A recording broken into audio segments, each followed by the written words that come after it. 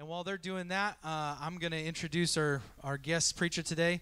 Ronnie is down in Wichita preaching for his son's church down there for Father's Day. They invited him. So to fill in, we have asked Ty Zimmerman to speak in his place, and he's prepared a message for us. So appreciate Ty willing to do that.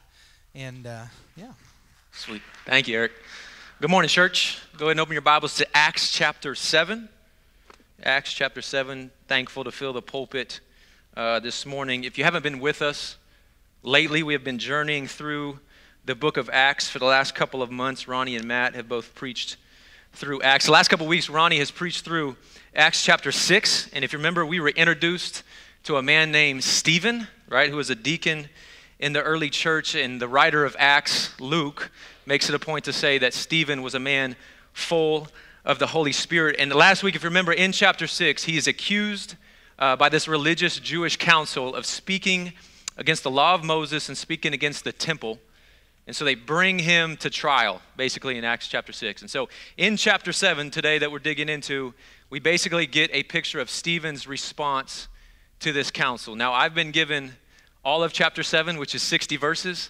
Ain't no way we're going verse by verse, right, in detail like I would like to do. So here's what I would love to do this morning. I want to give you an overview of the first kind of 50 verses, kind of a snapshot of what Stephen is communicating, and then we'll kind of focus in or hone in our time on the last 10 or so, okay? And I would highly encourage you, if you've never studied through Acts 7, take what we go through this morning and go back this week and study through it. I think it's one of the most powerful examples of spirit-filled witnessing that we have recorded in Scripture, right? And this, remember, as Ronnie mentioned the last couple of weeks, this is coming from a guy who's not a pastor, right? He's a deacon. He was a deacon in the early church. And so he didn't prepare his sermon notes all week and get up in front of a church and preach this sermon. He is facing imminent death from this religious council and just puts on display, I think, how the Holy Spirit uses his people to accomplish his work. And so Stephen is brought in for questioning. I want to give you a picture, a visual of what this would have looked like for him. This is what was called the Hall of Hewn Stones. It was a place in the temple. It was a meeting place for this religious council, for the Sanhedrin. This is where they would make official rulings on religious matters. So if someone would be accused of breaking Jewish law, this is where they would have been brought to give a defense or a response to the accusations. And again, in this case, Stephen is accused of speaking against the law of Moses and against the temple. And as you can see, right, it's kind of split in two. It's a semicircle. The religious leaders, there's 70 of them, 35 on one side, 35 on the other, with the high priest sitting right in the middle. And the man accused had to stand in front of him and give his response, with the students of the religious leaders standing right behind them. So kind of have that picture in your mind as we go through this chapter this morning. So he starts his defense in verse 2, okay, and he preaches somewhat of a mini sermon as he kind of systematically walks through the Old Testament. Okay, he references Abraham back in Genesis and how God appeared to Abraham in a pagan land and promised him numerous offspring and promised him the promised land as his inheritance. He moves through the Old Testament, references Joseph later on in the book of Genesis, right? Joseph was sold into slavery in Egypt, and God raised him up in a high position in the court of Pharaoh and used him to accomplish his purpose. He then goes on to reference Moses, right? And Moses, how he called Moses to lead the Israelites out of captivity. And then Joshua, how Joshua led the conquest into the promised land. And then he kind of finishes up by referencing David and Solomon and how they planned and built the temple. And so he kind of gives a 10,000-foot overview, if you will, of the Old Testament. And he really, in these first 50 verses, really focuses on two main themes. Okay, as he's standing before this religious council, he confronts them with a pattern of disobedience that the Israelites showed throughout the Old Testament. They continue to rebel and turn away from God. Okay, and secondly, he kind of confronts their obsession with man-made objects of worship. Okay, and in this case specifically, their focus on the temple, because remember, he was being accused of speaking against the temple. Because his point, like Ronnie mentioned last week, is look, God has never been confined to a building, right? Never been confined to a building. He used Abraham and Joseph and Moses and Joshua, and all these instances happened in different places before the temple was even built. And so his whole point These religious leaders, look, your whole Old Testament, which was the canon that the Jews possessed, the whole Old Testament, from the law and the prophets, from Genesis to Malachi, the whole thing points to Jesus. Amen? The whole thing, the very Messiah whom you reject, and you're missing it, right? And this is what really, for me personally, brought the scriptures to life a handful of years ago when I started studying through the Old Testament and seeing pictures of Jesus and references to Jesus. Because today people make the comments sometimes like the Old Testament is not that important. Let's dismiss it or let's unhitch from the Old Testament, right? I mean, that's crazy. That's crazy. If you're a Christian, it's because of the Old Testament. Amen? Right? Our origin is not in Acts chapter 2 at Pentecost. Our origin is in Genesis 1. So I think, man, Christians should be submersed and saturated in the Old Testament. I think it's obvious Stephen was submersed in the Old Testament scriptures. He saw the connection in the Old Testament to Jesus, the Messiah, all right? And that's what he's putting on display here. He's like, man, you're accusing me of speaking against the law of Moses and speaking against the temple, and you guys don't even understand what these things mean. Right? All of it points to Jesus, the Messiah, whom you have rejected. Okay? I know that's a quick overview of the first 50 verses. Take that, go back and study it this week. Let's focus on the last 10. I'm going to pick up in verse 51, okay? And I think we're going to see three things this morning, three things I want to highlight for us in Stephen's response. I think we see, firstly, a call to repentance. I think, secondly, we're going to see a sign of rejection. And thirdly, a clear reward. Okay, repentance, rejection, and reward. Look at verse 51. You stiff-necked people. What a way to finish out a sermon, huh? You stiff-necked people, uncircumcised in heart and ears. You always resist the Holy Spirit. As your fathers did, so do you. Which of the prophets did your fathers not persecute? And they killed those who announced beforehand the coming of the righteous one, whom you have now betrayed and murdered. You who received the law as delivered by angels and did not keep it, right? Stiff-necked carries with it this idea of being stubborn or headstrong. Okay? The term was originally used to describe like an ox. Think of an ox that refused to be directed by the farmer's yoke. Right? So an ox or an animal that refused to be directed in such a way was referred to as stiff-necked. Right? So a stiff-necked person or an animal refuses to take direction. It's used only once in the New Testament here in Stephen's response, but it's repeated multiple times in the Old Testament, describing the rebellious nature of the Israelites, how they refused to repent and to turn back to Yahweh. So think about these 71 guys standing in front of him, foaming at the mouth as he's saying this. They would have understood the reference, right? And as I think about this, Jesus says, what he said, come to me, right? Because my yoke is easy and my burden is light. And I think Stephen calling them stiff-necked like an ox is like, man, you refuse to take Jesus' yoke upon you, right? You were rebellious just like your fathers. And then he says, that's not enough. He says, you're uncircumcised in heart and ears. All right, but this would have really riled him up because in the Jewish mind, it was the pagan, sinful Gentiles that were the ones that were uncircumcised, right? So Stephen references this earlier when talking about Abraham in the first part of his response, how he was given the covenant of circumcision. Circumcision was held near and dear to the Jewish people because it was that outward sign of being a part of the covenant people. And so, man, Stephen tells them essentially, you're physically circumcised. You've done this outward religious ceremony, but your heart is still dead in sin. Your ears are still deaf to the truth. You have rejected Jesus, and therefore you are not truly his covenant people. Think about how they would have heard those words from Stephen. You stiff-necked people, uncircumcised in heart and ears. Two phrases that I think would have cut right at the heart of the Jewish leaders and exposed their sin before God. Right? Their sin of trusting their outward religious works and actions, yet with hearts unconverted to Jesus. And listen, church, this reality with the religious council surrounding Stephen is no different today. It's no different today. I mean, we could talk about the dangers of atheism, right? Of all out rejecting God. We see that on display in our culture, right? Psalm 14:1, the fool says in his heart, there is no God. We see a lot of foolishness on display in our culture. There's some danger there. But man, I think the most dangerous state that you can be in is having an outwardly religious life with a heart that remains unconverted to Jesus. That's a dangerous spot. Just like this religious council, they did outwardly religious things, and then their minds followed these religious laws, and they read, and they memorized, and they taught the very scriptures that testified about Jesus, the Messiah, whom they rejected.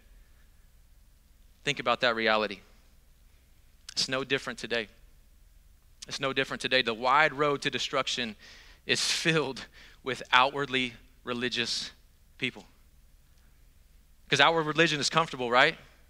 I just show up, get my spiritual contribution once a week. I show up in the church building or the door and drop my money in the bucket, do my good deed.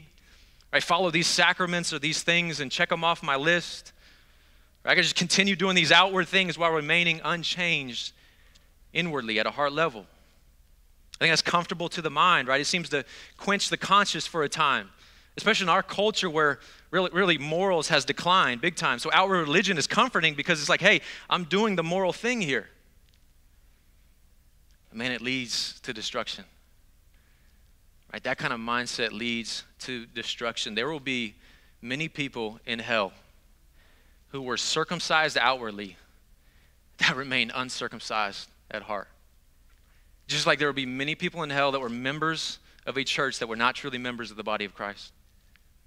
Right? Just like there will be many people in hell that were baptized as babies or got in the water, but that weren't truly baptized into Christ. Just like there will be many people in hell who were born into the church but weren't truly born again.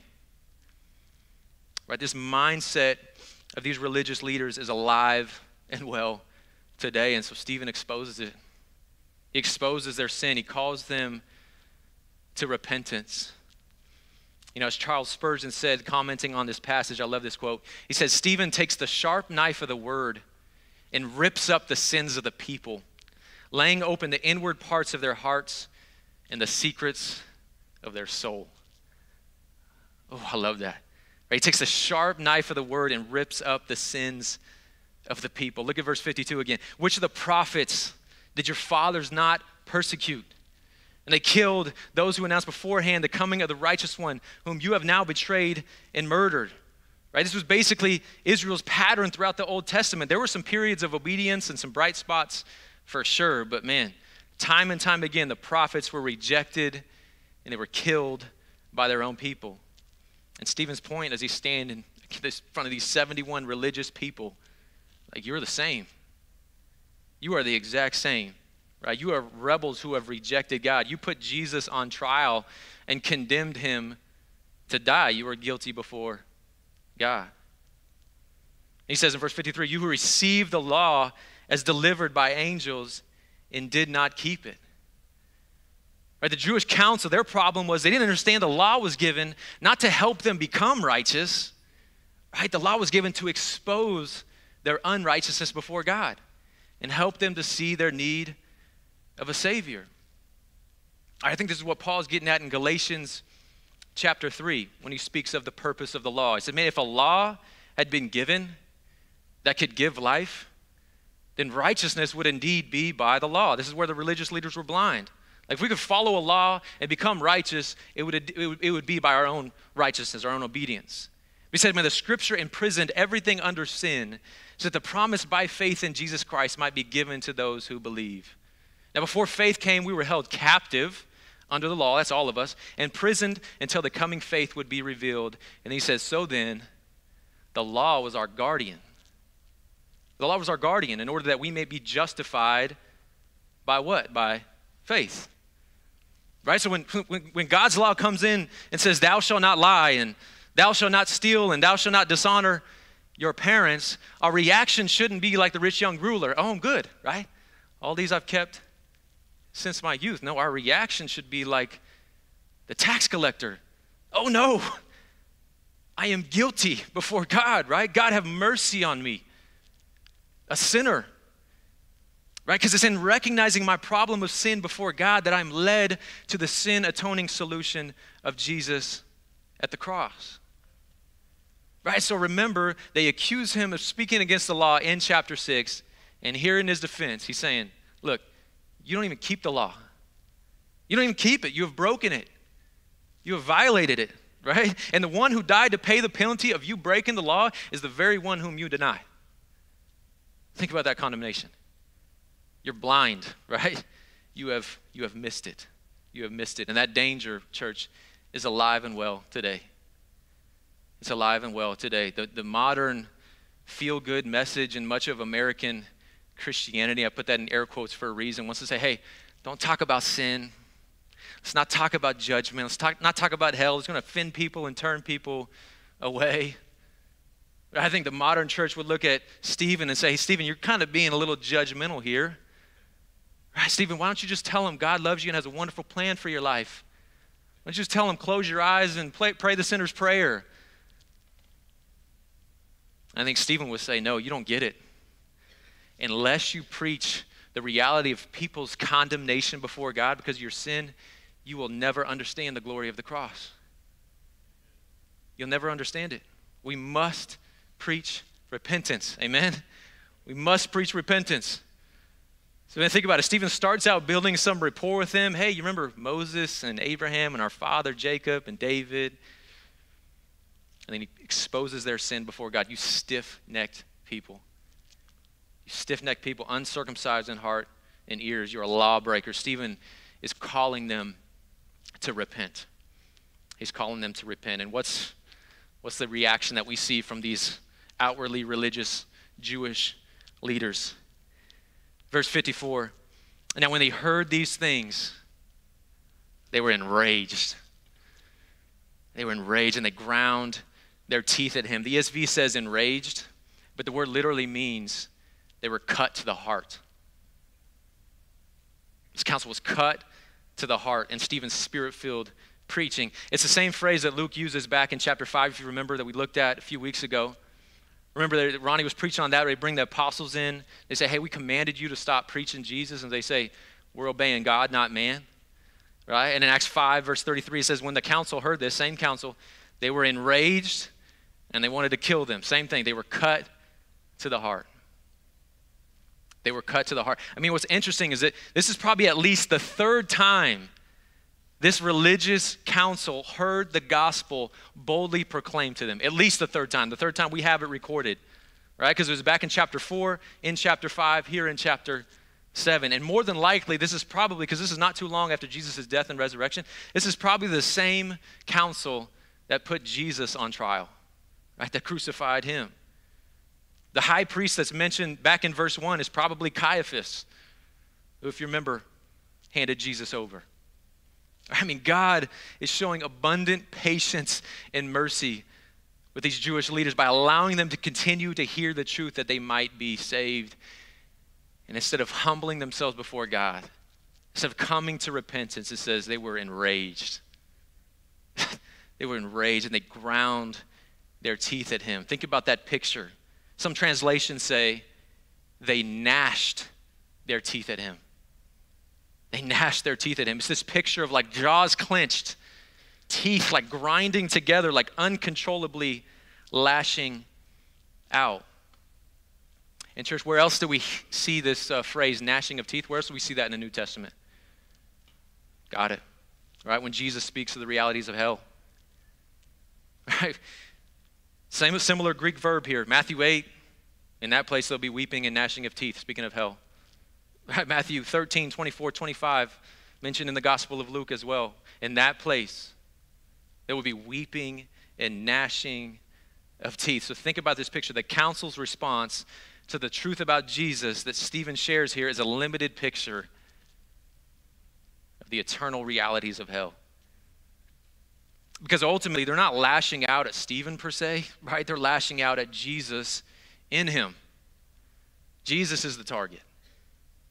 In a sobering reality, I think if these men died without coming to repentance, this is their reality right now, still lashing out, still gnashing their teeth at God. So this Jewish council is enraged. They gnashed their teeth. Where ultimately, I think, where does this rejection from them come from? I think it's found back in verse 51 if you look at it. Again, you stiff-necked people, uncircumcised in heart and ears, you always resist the who? The Holy Spirit. You always resist the Holy Spirit. As your fathers did, so do you. I mean, we could do a whole sermon, right, on the Holy Spirit's role in the life of a believer, right? We could do a whole sermon on that. He comforts us.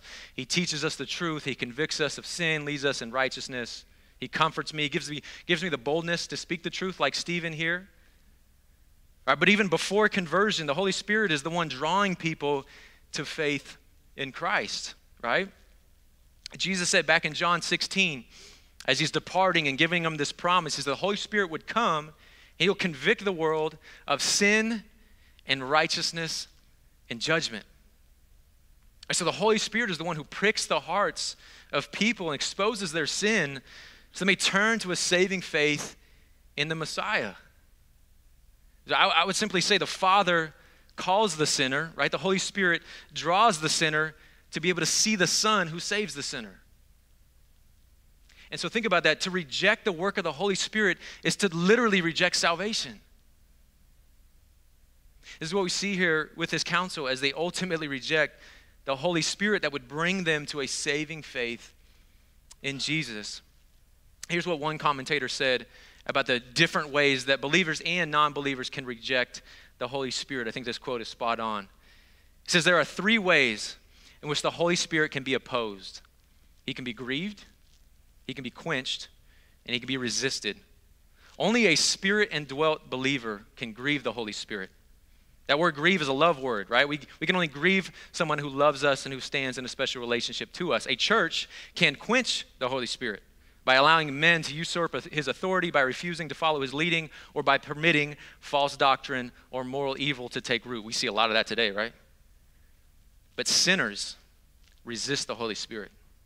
Stephen now dropped his defense and went boldly to the attack, vilifying his listeners for their persistent and continuing opposition to God. Their chief sin was that of resisting the Holy Spirit. Their treatment of the Saviors, the Scriptures, and the sanctuaries God had given them, and above all, their treatment of the Son of God, constituted a persistent sin against the Holy Ghost. I think that is spot on. If you are here today, hear me. If you are here today apart from Jesus, do not resist the Holy Spirit. Do not resist the conscience that has been laid upon you to reveal your sin and your need for Him. Do not put it off. Do not put it off. I tell people all the time, there is no neutrality when it comes to Jesus. There's no neutrality. Many people have the mindset, like, I respect that my wife has a strong faith, or my kids, or my friend over here, but it's not really for me. Look, there is no middle ground. There's no middle ground. You either have Him or you don't. It's either repentance or rejection. No in between.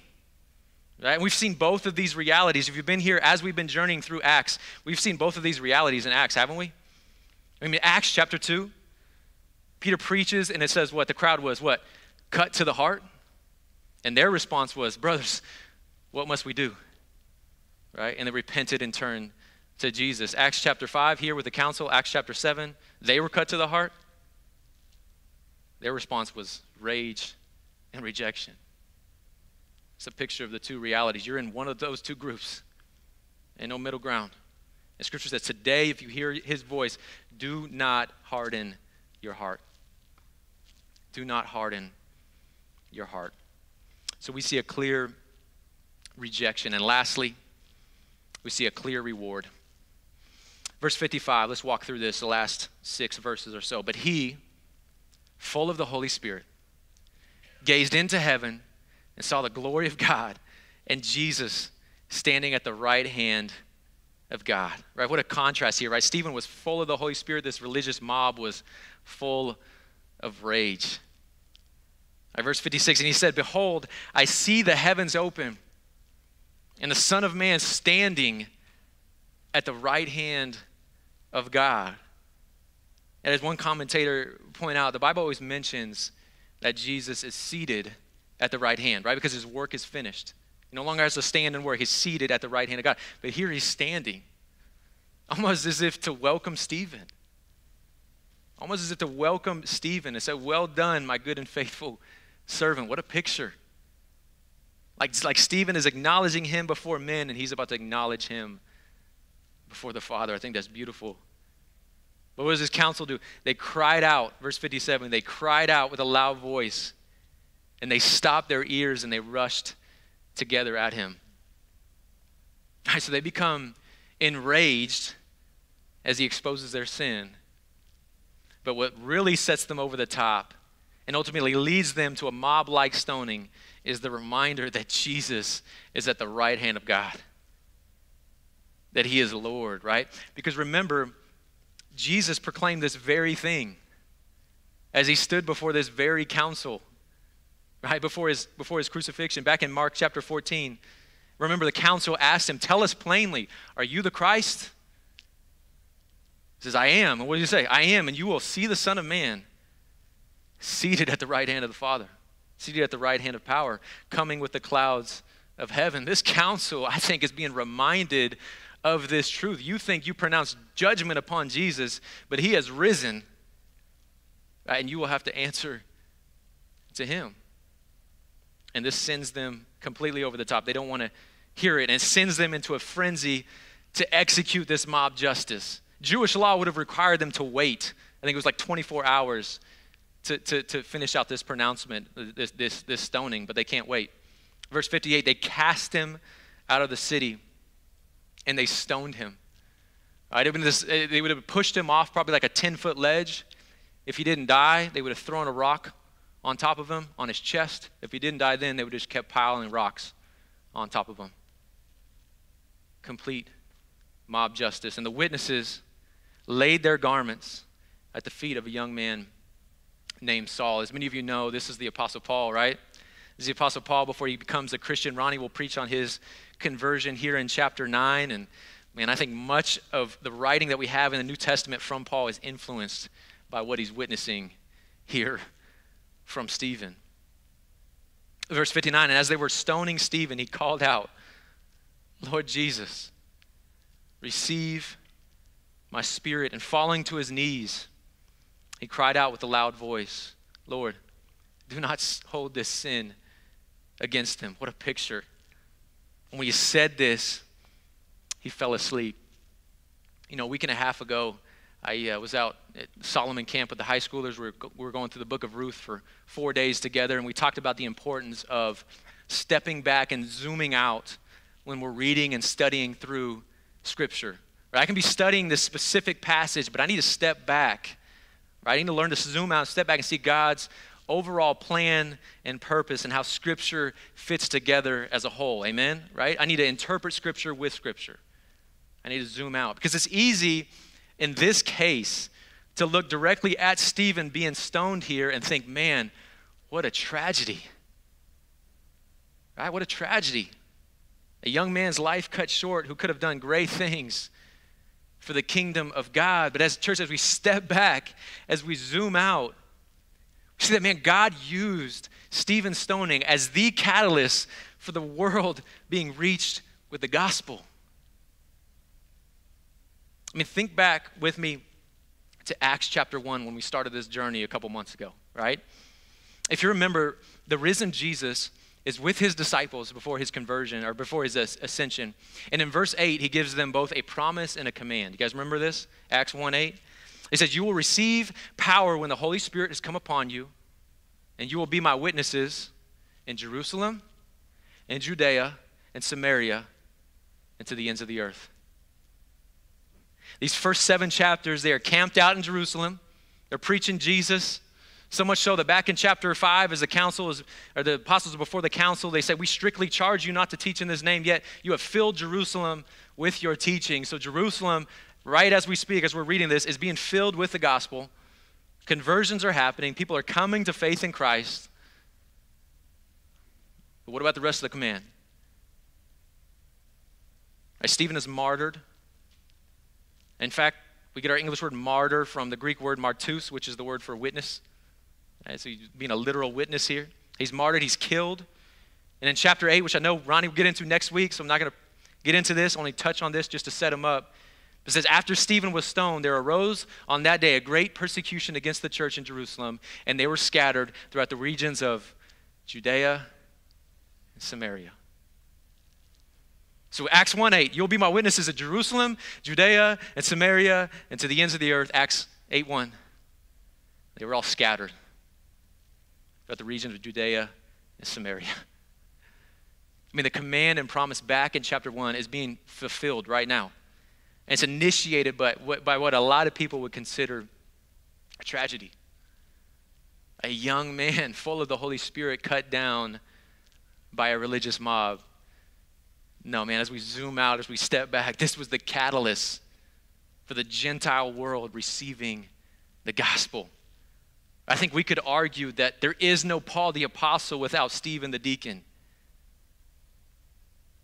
And he was rewarded for his life of faith. He received the crown of glory. So what do we do with this, church?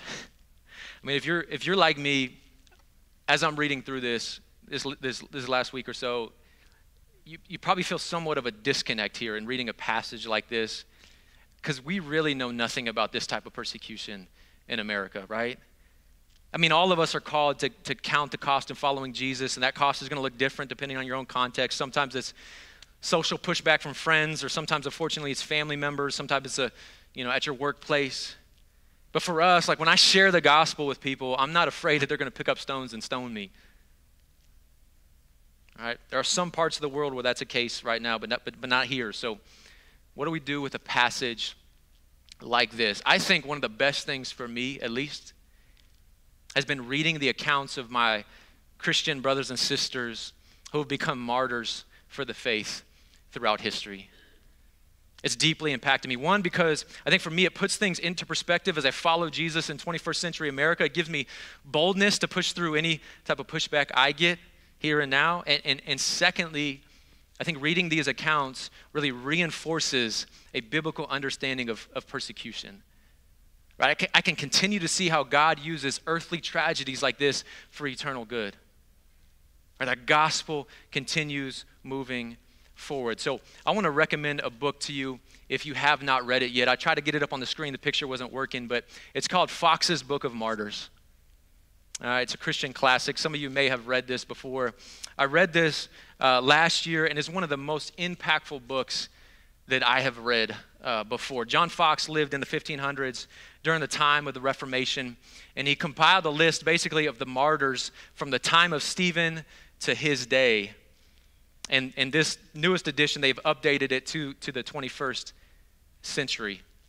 And so let me just share just a couple snippets from it. You'll read, the first extensive persecution of Christians by Emperor Nero not too long after Stephen gets stoned here, right? How many of our Christian brothers and sisters were tied up and literally lit on fire. You'll read about the 10,000 or so martyrs in the 2nd century, many of whom were crowned with thorns, were crucified, and had spears thrust through their sides in a cruel imitation of Jesus' death. And then you'll get into the time of the Reformation and read about a guy named George Wishart in the 1500s who was burned at the stake for speaking out against the heresies of Roman Catholicism. And they quote him as saying, right before his death, "For the word's sake and the true gospel which was given to me by the grace of God, I will suffer this day at the hands of men, not sorrowfully, but with a glad heart. I do not fear this grim fire. I know surely my soul shall dine this night with my Savior, Jesus Christ." Oh, you cannot read stuff like this without getting impacted. And then you'll read, even in our era, in the 2000s, the account of a lady named Rose in Nigeria. Her husband was a pastor. He was killed by a Muslim mob for his faith in Jesus. And it mentions how Rose draw great comfort from the scriptures, especially the book of Acts, as we're reading through.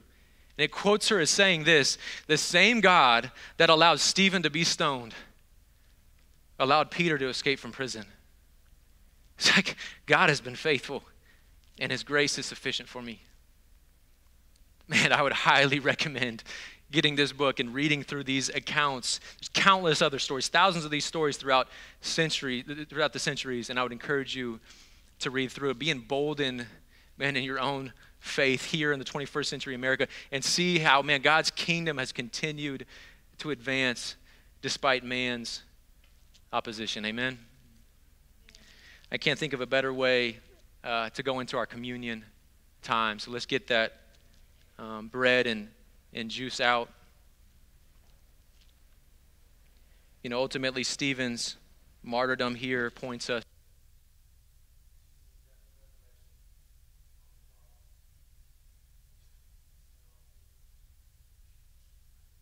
back on. All right. Yeah, ultimately, I think as Stephen's martyrdom points us to Jesus' death and resurrection at the cross for our sin, and this is a time for us to remember that. Do not take this lightly. Do not take this lightly. This is a chance for us to proclaim that Jesus has died and rose, that his body was broken for us, and to proclaim that, man, he's the Lord, seated at the right hand of the Father, and he's coming again to judge. So let's take that bread, which represents his body, and partake of it together.